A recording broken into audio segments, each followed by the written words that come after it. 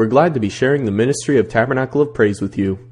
Now join us as we receive the Word of God. Having just read 2 Corinthians chapter 5, verse 16 through 2 Corinthians chapter 6, verse 10, we're going to talk about how do we navigate in this in the time that we live in. So if you look back to chapter 4, what you find is Paul reminds us that God gives us a new temple, a new building, so that we can be confident in Him, so that we can live by faith, not by sight, and to be able to walk in the Lord in the way that's pleasing to Him. That's the reason we're a new temple, is so we can do these things. So Paul has that discussion in the previous chapter. And this causes us to try and persuade others of the gospel of Jesus Christ, Paul said. When we have this change in our temple, and when we get a new temple, that causes us to want to tell others about Jesus Christ. You know, I remember that when I first came into the church. You almost can't help yourself. You're looking for somebody. You can't wait to have breaks at work and at lunch at work. And the people, I lived in an apartment at the time. You want to go around to all, they knock on the door. Hey, let me tell you something. It's a natural thing that happens. And then he discusses the answers of how we can face the challenge of changing times. And this is kind of what we just read that we'll talk about it. So first, in the challenges that we have in these changing times, we have to develop a commitment to reconciliation. If you recall, as we read through there, he really discusses being reconciled and the ministry of reconciliation, and constantly talking about reconciliation. Let me ask you a question. Have you given yourself a room to change? In your life, do you give yourself room to change? You don't have to answer it. Just answer to yourself. A man bought a radio. He takes it home. He puts it on top of his refrigerator. He plugs it in. He tunes it into the Grand Ole Opry. Y'all know what that is? Some of you too young. The Grand Ole Opry. Then he pulls all the knobs off the radio. So he had already tuned in to all he was ever going to hear or expect. There are all kind of stations, but he tuned in to one thing, and that's all he was ever going to tune in. He wasn't changing. He wasn't changing. He wasn't going to listen to anything else. And so a lot of times we get that way. Now, we don't change when it comes to the gospel. The gospel is the gospel. But there is some change that we have to adapt into, and there's a way to do it, and do it in the way that God leads us to. Otherwise, we get left behind. We get left behind. We have to recognize that God desires to change people first. Recognize this. God has a desire to change people. In our society today, it looks like nobody wants to be changed. They want to keep living their crazy lives like I was always, like some of you live. Oh, well, we all did at one point in time, whether we grew up in the church or not. We lived a life outside of God. That's a crazy life. It's a crazy life. Why would you live outside of God? Because if you do, that's insane. Some should no longer view people from this, and that's what we read when we began in verse 16. Understand this. We should not view, because we've been changed and reconciled, we should not view those outside of the church as people who don't want to be changed and don't want to be reconciled. But oftentimes when we look at what we call sinners, we look at them as people who don't want to be changed and don't want to be. Now, people are that way. But understand, God wants to change them and reconcile them, so we can't view them in any other way than God. If we do, then we're outside of the principle of God. Does that make sense? Good. Okay. The Greek word for reconciliation means to change mutually. To change. If I'm reconciling here with my brother here, we're going to change. That means together we're going to change. So what does God have to change? If I'm going to be reconciled, what does God have to change? Because He did it. There was a point in time that because God's word said if you transgressed, you were punished and you die. Now, how has God changed? We read it. He became sin. So in order to reconcile us, He became what we were and took on our sin. And so that's the change that God did. No longer, because of grace, no longer are we to be punished for sin if we're in God. If we're reconciled to Him, He takes away the punishment of sin in our life. This is tremendous. The problem is we don't see sinners that way. God does. God's okay. I want to give them a chance to come into my kingdom. But a lot of times in church, when you pass somebody that's, you know, I need $20 for food, but you know what they're going to do with it. When you pass by there, what's your thought? I mean, you don't say it out loud. But what's your thought? A lot of times we look at them like, you know, yeah, they just want money for drugs. They just want money for, and they do. But what if we looked at them like, you know what, they want to be reconciled? Would we change the way we approach them? We probably would. That doesn't mean that you give them the $20, by the way. That doesn't mean that. Have you ever went up to someone and said, listen, I have $20, but I got some food, I'll give you, I got some, okay, thank you, but they don't want anything? Because I have.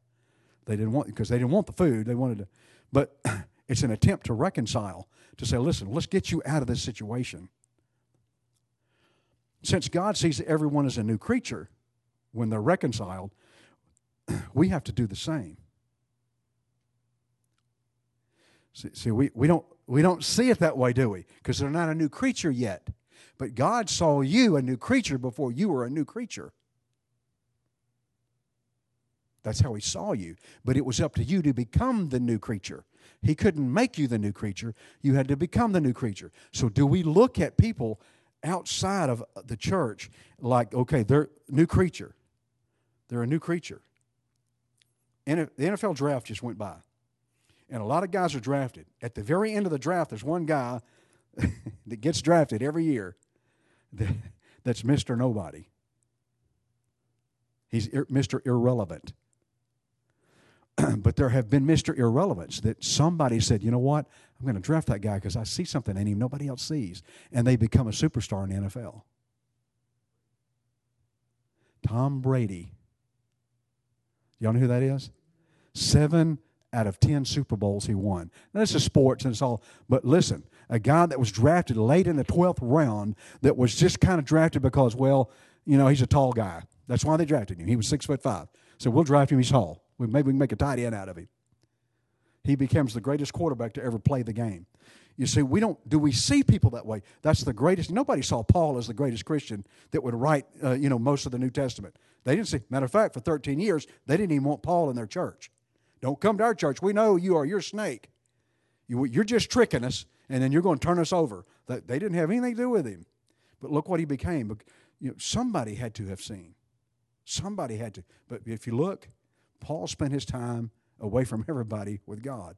So we have to look at people through the eyes of God when we're looking at sinners and see them as already changed, already new creatures. God sees them once as deserving punishment, but now free in grace. Look at verse 17. Therefore, if any man be in Christ, he is a new creature. Old things are passed away. Behold, all things are become new. All things. Man, when you come into the kingdom of God, that old is gone. You're a new creature, and all things become new. Let me ask you a question. If God changed you, well, let me make a statement. This is a better. If God changed you, He can change anybody. Now, some of you are thinking, I've been in church all my life. He still changed you. I'm not talking about y'all at all, but some of the biggest devils I've ever seen were people that have been in church all their life. They never knew God. They'd been in church all their life, but they never knew God. Some of the biggest devils I've ever seen, and you probably too. And we don't want to talk bad about people, but it's the truth. Because a lot of times people that kind of come up in church don't feel the necessity of the people like me that's, I'm messed up. But what we have to understand is that if God can change you, He can change anybody. The word new here, where it says a new creature, actually means a new kind. The actual definition is in the Greek is a new kind. So if any man be in Christ, he is a new kind of creature. All things are passed away. All things are become a new kind. Paul references this same word in Romans 12:2 when he says that we're transformed by, and he's talking to the church in Romans, the book of Romans written to the church, and he says to be transformed by the renewing of the mind. Means you get a new mind, a new way of thinking. Just as we've been changed, there are others who can be changed. We have to believe that. I know people believe that nobody else is going to be saved. I've talked with people that say, you know what? Pretty much everybody that's going to be saved is saved, and the world's now on its way out. Man, that's a bad, because that's not what God called us to do. We must carry out the commission. Secondly, we must carry out the commission to reconciliation. So when God changes you, He commissions you to deliver this unchangeable message to people. So God has an unchangeable message. It's the gospel of Jesus Christ. And so when you're reconciled, you are now reconciled into the ministry of taking that word to other people. Well, that's what the preacher does. That's what the evangelist does. That's what the prophet does. No, every Christian is commissioned after they're reconciled to deliver this unchanging gospel. Paul says in verse 20, we're ambassadors. You know, we go through as though God were making His appeal through us. You know, that's what an ambassador does. You know, the president can't go to 25 different countries. He sends ambassadors, and they make the appeal to that country for the president. And so that's what we do as Christians. We're ambassadors of Jesus Christ. God's appeal doesn't come through a cloud in the sky. God doesn't put billboards on the side of the road and light them up with certain lights. God doesn't do any of that stuff. God speaks through us as ambassadors to people. That's why it's still important to talk to people one-on-one. You know, we have this great, it's not that we don't want to move up in our culture and use what we've got to spread the gospel, but still the best thing to do is the one-on-one, the discussion you have with people. So we're the representatives of God in this world. He appeals to others through you and me. The gospel, we know, is the unchanging message, and we deliver this unchanging message to others. Our world is rapidly changing, though. It's rapidly changing. You know what the Great Awakening is in America? Have you ever read The Great Awakening or spiritually? Okay. During the Great Awakening in America, preachers preached in open air, you know, brush arbors. Preachers preaching. How many brush arbors do you think would work today? Brush arbors are going to work today. It worked then. It was for that day. It was for that time and that season. In the 1950s, people would go to these large, or go to Sunday school, and these large Sunday school programs won a lot of people. In the 1950s and early 60s, Sunday school won more people. People would drive around in buses and pick up kids for Sunday school. Y'all remember those days? And the kids would come. Well, lo and behold, the kids would find God, and they'd go home, and then their parents would go, what's going on here? So the parents would show up to church to figure out what's going on. Churches grew phenomenally over Sunday school. Sunday school's not even the Bible. But neither is the internet. So we need to think about those things. Circumstances change rapidly in our society. So methodologies have to change, right? I mean, in the 1980s, you'll probably remember this. It's when I first got into church. People would go to these massive auditoriums to see these very famous preachers. And man, you could go in an auditorium. You know, we used to go to basketball games in the Summit in Houston, Texas, which is now a big church. It's a big mega church. But, you know, that thing would hold 10, 12, 15,000 people. And so then people started going, and they started doing that all over the country in the 80s. But let me ask you a question. We do have Sunday school, but is Sunday school as effective now as it was in this? Sunday school is not as effective. We have it. It's a good thing. It's not in the Bible, but it's a good thing. It teaches our kids, but it's not because times have changed. See, a lot of times have you noticed this? We'll try to do things to increase our, you know, people coming and, you know, finding God by doing old things. By doing old things. Can you imagine? Any of you ever watch the Miss America pageant? I used to, but I had to get away from that. Yeah, it's goofy. Those ladies don't do today what they did back in the 60s in Miss America pageant. If you did today how they dressed and how they talk in the 60s, they'd laugh you off the stage. They dressed different, they talked different, they had different ideologies. What I'm trying to say is that, you know, like the 1980s, now there's fewer and fewer people that are going to hear mega preachers. There's fewer. It's getting less and less because there's a rapid change in America. The millennial generation and, you know, I'm not going to call their names. The new generation have an ideology that's totally different than ours. Doing this is not in their thinking as Christians. I'm not talking about the world. as Christians, doing what we're doing here tonight, not even in their thinking.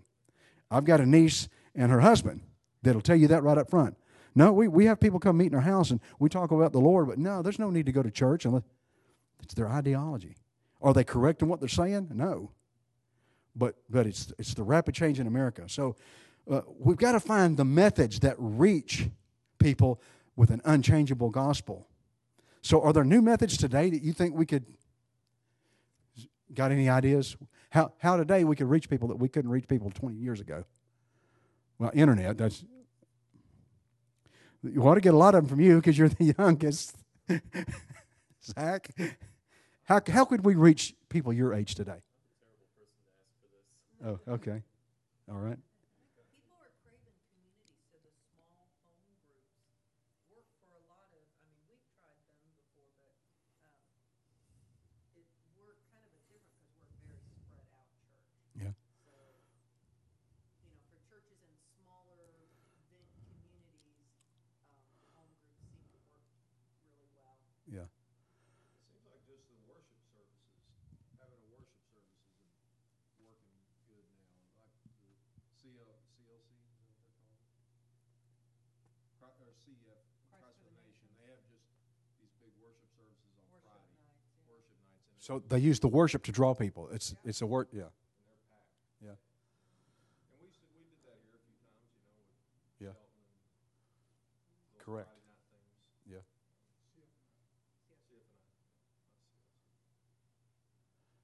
What else today that we?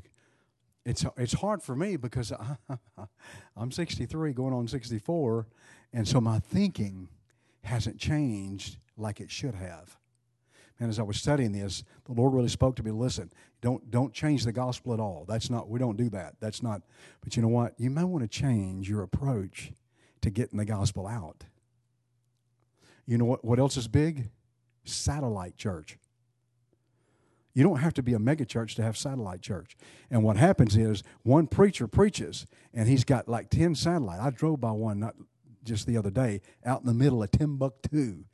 You know what? If you think Alvord is small, if you think Alvord, where I live, is in the middle of nothing, oh no. I'm feeling like I'm in the metropolis in Alvord, Texas, population 1,005. When I went by in the middle of nowhere, and there's this church, and it's a satellite church of a mega church, and they got 10, 12, 15 of them. The younger people are drawn to that. So there's just things. I'm just trying to, stoke our fire a little bit about, we have to understand that we have an unchanging gospel, but in our changing times, we got to look at some things. We can't change the gospel to reach people, though. That's the biggest problem in denominalism. Changing the gospel just to get people to come in. Now, listen. We could tell everybody today. We could put a billboard out here, and we could have a mail out and say, listen, come to Tabernacle of Praise. We believe that all you've got to do is come to church, and you're saved. This place would fill up because that's what people are looking for, the easy route. That's today's the easy route. I've got somebody kin to me who for the first time in his life, he's 29, 30, learned how to mow his yard. He didn't know how to mow. How do you not know how to mow a yard? His yard's not even half the size of this, by the way. It's because there was never a need. And see, that's one of the problems. People had, if I went to him and said, hey, dude, buy that lawnmower, and I know somebody would come by and mow it for free, don't you think he'd buy the lawnmower? Sure he would. And it's the same thing here. I could tell everybody, hey, just come and show up and you're saved. Oh, we'd fill the church up quick. The problem is, that's not the gospel. It's not the gospel. Can't change the gospel. We've got to present the unchanging gospel. And then the last thing is be committed to the unchangeable gospel of reconciliation. Be committed to the fact that this unchanging gospel is a gospel of reconciliation. You ever had to be reconciled to someone because of something you did or they did or both of you did or you thought you did and you didn't, but you got in a fight? Okay. Right. Yeah, we've all been through that in our life. So we don't understand what reconciliation really means. Put aside those things and coming back together in the unity. It's our commission. It's kind of uncomfortable sometimes that we have to present the gospel simply because people don't know they need to be reconciled. You ever told someone about Jesus and they're like, I don't need that. Listen, the Lord, no, I'm a good person. I don't kill, I don't steal, and I don't hate my neighbors. I'm a good person. I don't need that. I've had people tell me that. They don't understand there's a reconciliation that needs to happen between them and God. So, receive this commendation to understand that there's a commendation that's been given to you in the ministry of reconciliation, because we're speaking for God. We're the ambassadors, and so there's a commendation that's been given us. We have a badge, whatever you want to call it, not physical, whatever you want to call it, that says that we're to reach out in reconciliation. God is calling other people, but He's calling other people through us. I'm going to ask you the last question. I'll probably be through quicker than y'all thought I would. Let me ask you this question. Are you willing to take a risk for the gospel's sake? Are you willing to take a risk? Before you answer it, we're going to talk about what that really means. There was an article in Naperville, Illinois paper, and it was about pickup softball games. And what it was that it was seniors only. You had to be 65 or over to play it. They played twice a week in these pickup softball games. And so the deal wasn't that, they got these guys, they had to test their skills against one another. I guess we do that till we die. We got to test ourselves against the other guy to see how good we are. But the risk wasn't that they were going to pull muscles or sprain ankles. That wasn't the risk. The risk was heart attacks, heat stroke. I mean, they're a lot older, so they had a greater risk. And so in this article, when I was reading it, they asked this one guy, they called him the old timer. So why do you do this? And he said, well, if I'm going to die, I'm going to die doing something I love.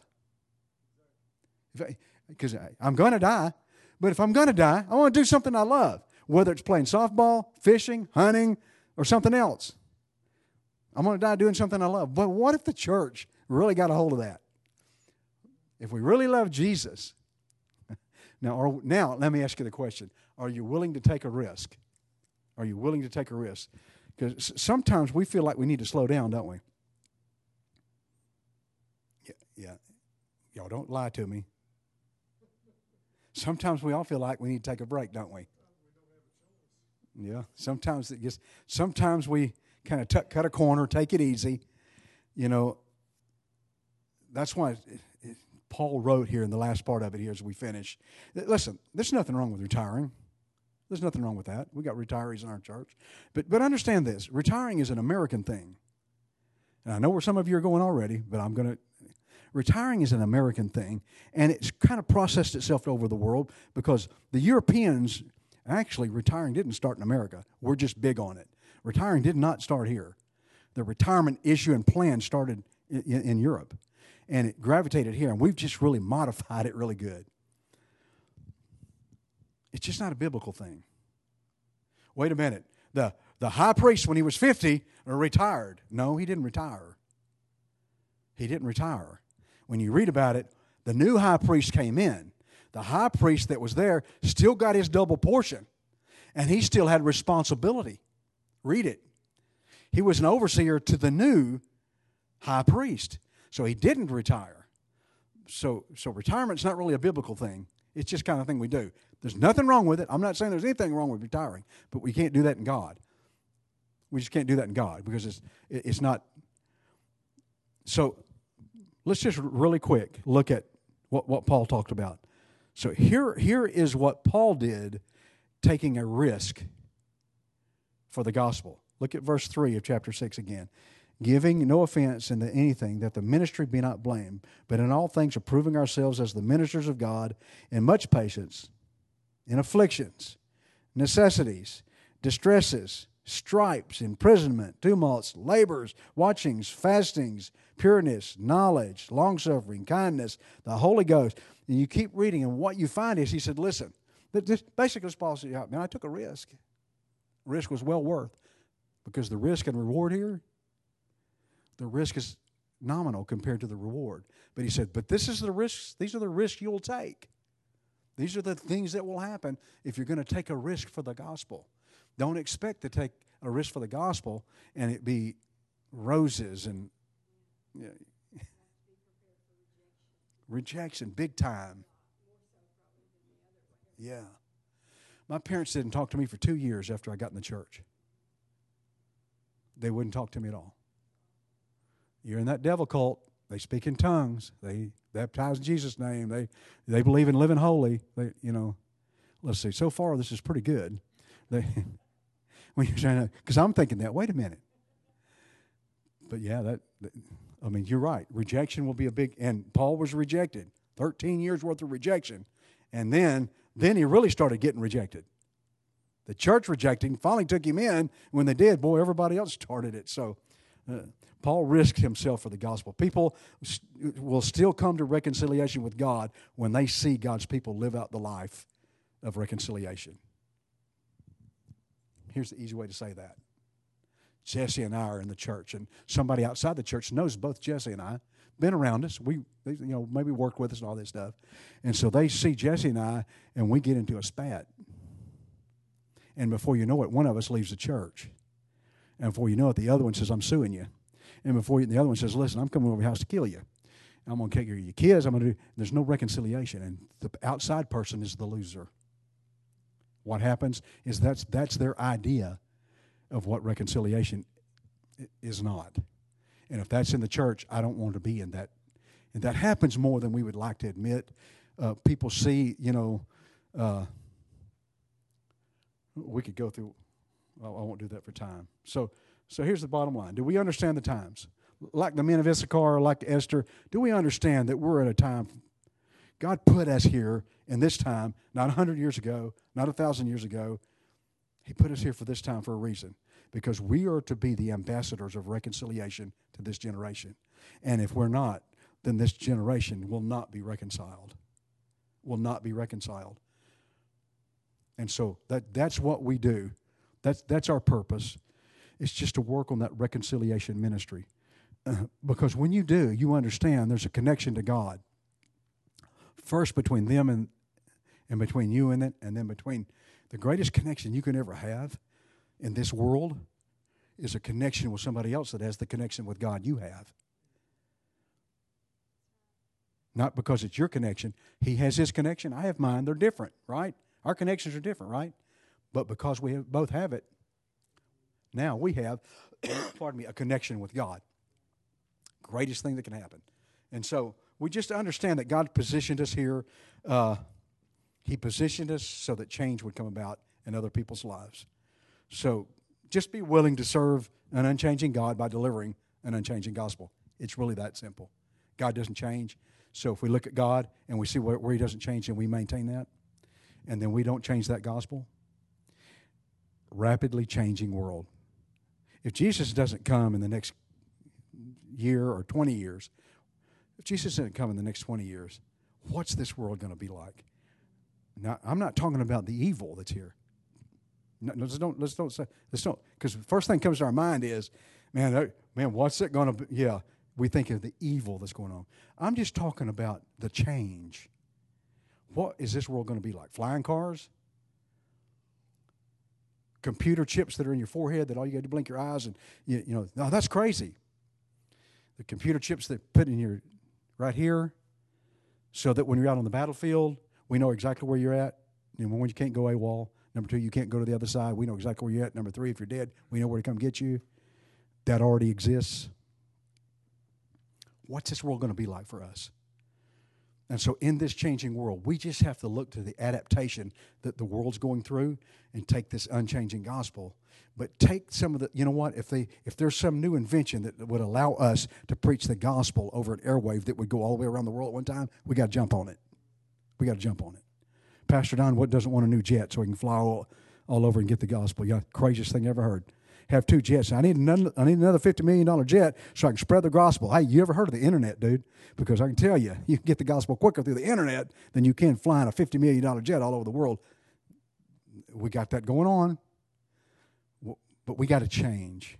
We got to change some of our approach. Anybody have any? It's simple, but listen, God's leading us here. There's a progression God's leading us through here. And if we follow this progression, it's fantastic things. Fantastic things. God's kingdom. Anybody have? You said something about Romans 12. Verse 2. Yeah. Maybe it's 1 and 2. But He didn't say by a renewed mind. right. He said by the renewed. Renewing. Yeah. Say that again. By- Say, He didn't say in Romans 12 and 2. Of course, 12 and 1 says, I beseech you, therefore, brethren, by the mercies of God, that you present your bodies a living sacrifice, wholly acceptable unto God, which is a reasonable service, and be not conformed to this world, but be transformed Yeah. by a renewed mind. nope. No, by the renewing. Renewing. So What does that mean? Yeah. that means continue. Continual, constant. It's like, well, I grew to be 2 feet, but I kept growing Right. until I reached 5'8" or something like that. Then it kind of stopped. But the renewing, Yeah. it don't stop. Yeah. Am I the same, which is a good question that I would bring. Am I the same spiritually as I was 5 years ago? Let's hope not. Yeah. If I am, there's been no renewing of the mind. And that's the difficult thing to change is Yeah. the mind. Yeah. Because I get stuck in the 50s and the 60s. And Let me ask you a question, y'all, and then I'll be done. How we do church here today, is it the same as we did it 20 years ago? no. You're sure? Mm, 20 years ago, 40 years ago when I came into church, when we came to church, we had prayer before church, then we had worship, and we sang 3, maybe 4 songs. Then the pastor got up and preached. Then there was an altar call, then we left. Okay, so what's different between then and now? Huh? We've taken a few things out. I'm not saying what we're doing is wrong. I'm asking a question. Overall, it's the same. Is it the same? It could be that it's the same because it's necessary to be this way. It works this way. There's nothing wrong when something works doing it. But have we ever looked at it and said, do we possibly need to change it? What if Pastor Don came in when everybody came and just started preaching? Some of you'd leave. Some of you'd be wondering what in the world's going on, but he's blown his mind, something happened. And some of you say, hey, man, that's pretty cool. We'd all have a different, because it's a change in what we do. what if we had an altar call first and then preaching? Right. Well, there's a problem with that. So, yeah, because the altar call is the response to the word and the worship. That's what God is, the interaction. So, but From my background, what blessed me so was that one service where you saw her expression. yeah, She went back to pray for her mom. her and you stopped what you were doing. Not with me, you said to him, do we need to pray? And he said, yes. And the whole church comes over and prays for her. Mm-hmm. It's such a blessing. And then you got healed. Yeah, You were just I'm the one that benefited the most out of it. So, that was such a blessing. mhm. Never in my background of any church service would that have happened. Yeah. That was just wonderful. I think a lot of the evolution in the church is bad. The evolution in the church is bad. Truth is axiomatic. It works in every culture, in every generation, in every time. The problem I see in America is we are disconnected as people. We don't communicate very much face to face. We don't interact much together outside of church. And because of that, I've lived in the home I've lived in 22 years. I have a relationship with one neighbor. Now, I've had 3 neighbors that has lived in that house, but every neighbor that's lived in that house I had a relationship with. I don't know anybody around me.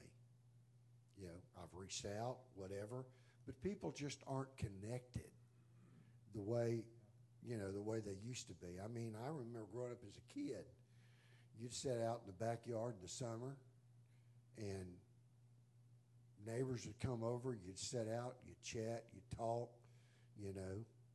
tell tall tales and, whatever. But there's just a disconnect in this generation You know, the average time spent on this dude. I mean, it's said. I mean, I preached 45 years ago that I perceived the evolution of people in this generation would have the brains the size of BBs and the eyes the size of dinner plates, because we've become a visual. We're not thinking anymore. We don't think things through. You know, everything has to be solved in a 30-minute drama. There's no process anymore. I mean, the vocabulary's changed. You know, I grew up in a two-sex society.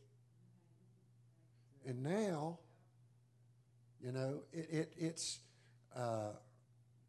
we are living at no time in history of the Scripture. Now, some of the sins were the same, but in no time in history has ever been like it is today.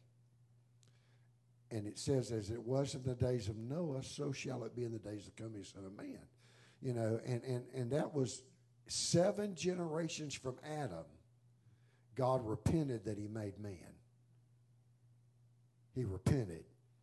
And so he said in Exodus, you know, the sins of the father will be visited to the 3rd and 4th generation, but showing mercy unto thousands of them who fear him. He was talking about generations in verse 4. He's talking about in generation in verse 5. Sin can only travel 4 generations, but God's mercy can travel to thousands of generations. And you can prove that biblically by the sure mercies of David. You know, where descendants of David were given spaces. You know, God told David, I won't cut your generation off like I did Saul. If your kids stray, I'll beat them with a rod of iron, but I'll not ever reject them the way I did the house of Saul. So, you know, we have that ability, but truth is axiomatic. And I think it's the thing of engaging, of just engaging. I know God still speaks to me, and I still hear from him. I still receive messages. And the messages I receive are not unlike or that far different than what I received when I started the ministry 50 years ago, because truth is axiomatic. But, you know, we live in a generation where we speak the same language, but we are the same vocabulary, but we don't use the same dictionary. Words don't mean what they used to mean. And you know, I found in Atlanta that new converts, you would preach things to them, you know, and if they weren't standing on their chair, it would went over their head because they didn't understand the concepts. So we had to start a class on character, just basic every character. What does honesty? What does integrity? What does loyalty? What does faithfulness mean? And you know, it's frustrating to me because I don't understand this generation. I have, you know, I've asked God, why am I still here? Well, Really, you're here for some reason, so. yeah, because, you know, it says, you know, that Abraham went and slept with his fathers. He served his generation, went and slept with his fathers. You know, I don't understand the lack of commitment of this generation. You know, they're just, you know, if everybody that has been through this church in the 3 years I've been here was still here, you know, this property wouldn't have a big enough building to hold them. Right. But to the person, they found some reason to get upset and angry and an excuse to leave. Yeah. There's no heart for reconciliation. Yeah. You know, and you know, people, I don't know. I mean, I'm at a loss. My wife has been upset and angry with me, but she had a commitment, and there was a reconciliation of heart. And that's why I'm here today. Right. That's exactly why I'm here today. So, yeah, I'm with you. What happened in our generation here, you don't see that. You know, in today's generation, you know, it's easy. In today's generation, if you've been married 2 or 3 or 4 years or 40 years, whatever, if you decide you don't like one another, you just run down to the courthouse and sign a few pieces of paper. It's done. Done. Right. It wasn't that way when we were younger. It was hard to do that. It was hard. And there was a reason it was hard. Because people were communicating. It wasn't hard because they made it hard. People were communicating, and that made it hard to say, if you love someone, I'm going to leave. That made it hard. Yeah. Now, it did happen. It happened in people's lives, but it was very hard because there was communication. No communication today. Yeah, have you tried to talk to any, no offense, we'll put you in a parentheses. Have you ever tried a communication with people of this generation? Have you ever tried to have a conversation? Yeah. It does not. I'm with you, Bishop. It doesn't work because they have no, not that we're smarter or they're smarter or we're dumber or they're dumber.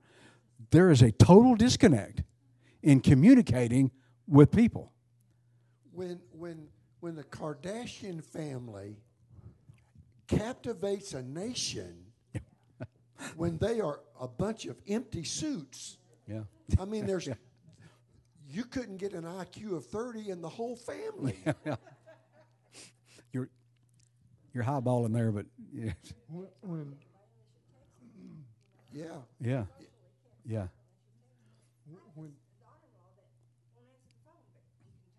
Mm-hmm. And it works for great, yeah. I've interviewed people for jobs, and I'm thinking, is this how you're going to react to my customers? Because if it is, you're not hired, because they had no way of just communicating basic. Right.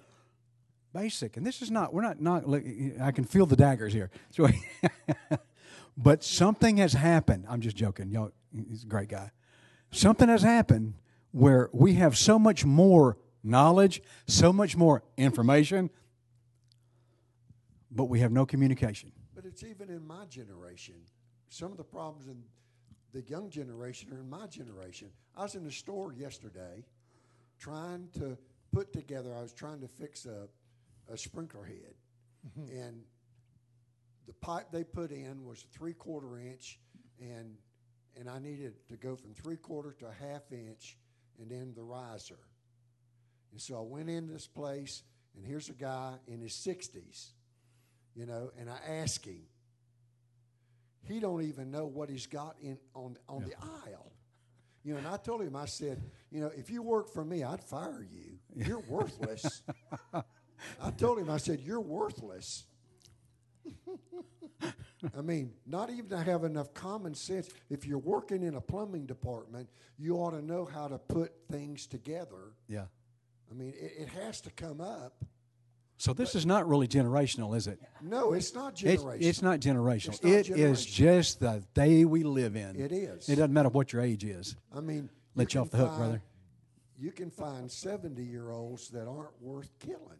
Yeah. Yeah, I mean, they're. I'm not 70 they yet. They have the IQ and the mentality of a bucket of rocks. I mean, it's sad. It really, really is sad. So these, you know, we were talking earlier, and we need to talking earlier about maybe it's methodology, but maybe it's not so much methodology. Maybe we just need to go back to communication. Could it be that simple? Just go back. But you know what? Going back to communication. Have you ever tried that with somebody that doesn't want to communicate with you? It usually doesn't work. So we've got our hands full here. But we still have to understand God wants to reconcile, and so we've got to have the same mindset. God wants to reconcile. We want them to be reconciled. But the third part of that is they have to want to be reconciled. Right.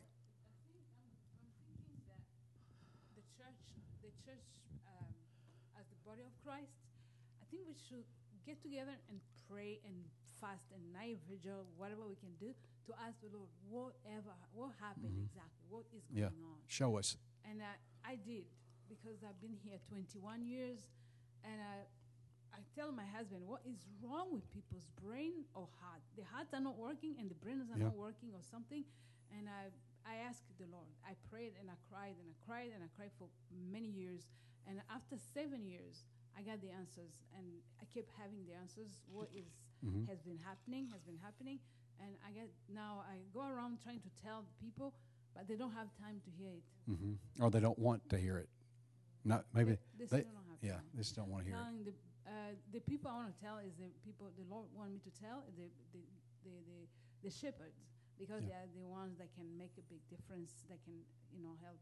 Yeah. Because whatever has been happening is now happening in a big scale, on a big scale. Right. It's like no more hiding. Yeah. There was something that was going on that really messed up America. They were bringing America down. That's because this America is standing for Christ. That's the nation under Christ. The only nation that where everybody runs to, just because it's a nation that Christ is. Yeah. This country is a country Jesus himself. We can't let that happen in the church. Yes, that's we cannot let that happen even in the church. Even in the nation, we can claim America. Yeah. I'm saying this because I belong to Jesus since I was born. I belong to him, so I feel authority. That authority of belonging to him, just that. And I believe if the body of Christ together, the spirit of reconciliation has to go beyond. We find other churches, even if they are Catholic, anyone who believes Jesus is Lord, and get together, study scriptures, pray together, figure out what is going on. The reconciliation can bring solution. Yeah. Reconciliation and praying together. That's what Jesus actually told me. If they come together, they unite and come together in prayer. That's it. And forget about their differences. I will answer them. We can claim this land. Do we concentrate more on differences than we do on? Okay. Let's be honest, we do. Yeah, thank you so much. So, thank you. I was 10 years old when John F. Kennedy did his inauguration. And one of the things that down through history has been repeated was that he said was, ask not what your country can do for you, but what can you do for your country? That's all turned around the other way now. Yeah. And I think some of it is in the churches. It's like, well, what does your church have to offer? What kind of programs do y'all have for the kids? What kind of programs do you have for the old people? What kind of program do you have? What kind of program do you have for the couples that are having trouble? What kind of programs do you have for the singles? And if you don't have those programs, you don't have it, according to them, you don't have anything to offer. Right. But like she says, we offer you Jesus. Yeah. We offer prayer. You said a key word in there that's big in America, programs. Programs. We think there ought to be a program for everything, and it's the worst thing that's ever come to us. The number one industry in America is entertainment. Yep. It started in the movies. It moved to music, and now it's in the church. Yep. The church is the number one entertainment institution in America. Yeah. If you don't believe it, go home tonight. Go home tonight and turn it, and you'll see it. The entertainment. You're right. Yep. And that we can't. That's not the answer. So. Prayer still changes things. Yes. Yep. You said it. You said it. Prayer, fasting, and prayer and fasting will always bring unity. Will always bring unity. Then the reconciliation happens. Yes, absolutely. Thank y'all. I'm sorry I went over. I'm going to blame y'all because y'all were talking. Yeah, but no, actually 16. I always tell everybody I'll get you out here at 7:45, and every week I lie. So I'm going to have to ask God to forgive me. God bless you. Thank you for coming. It's good to see you. For more information about Tabernacle of Praise, look us up online at tabernaclepraise.org.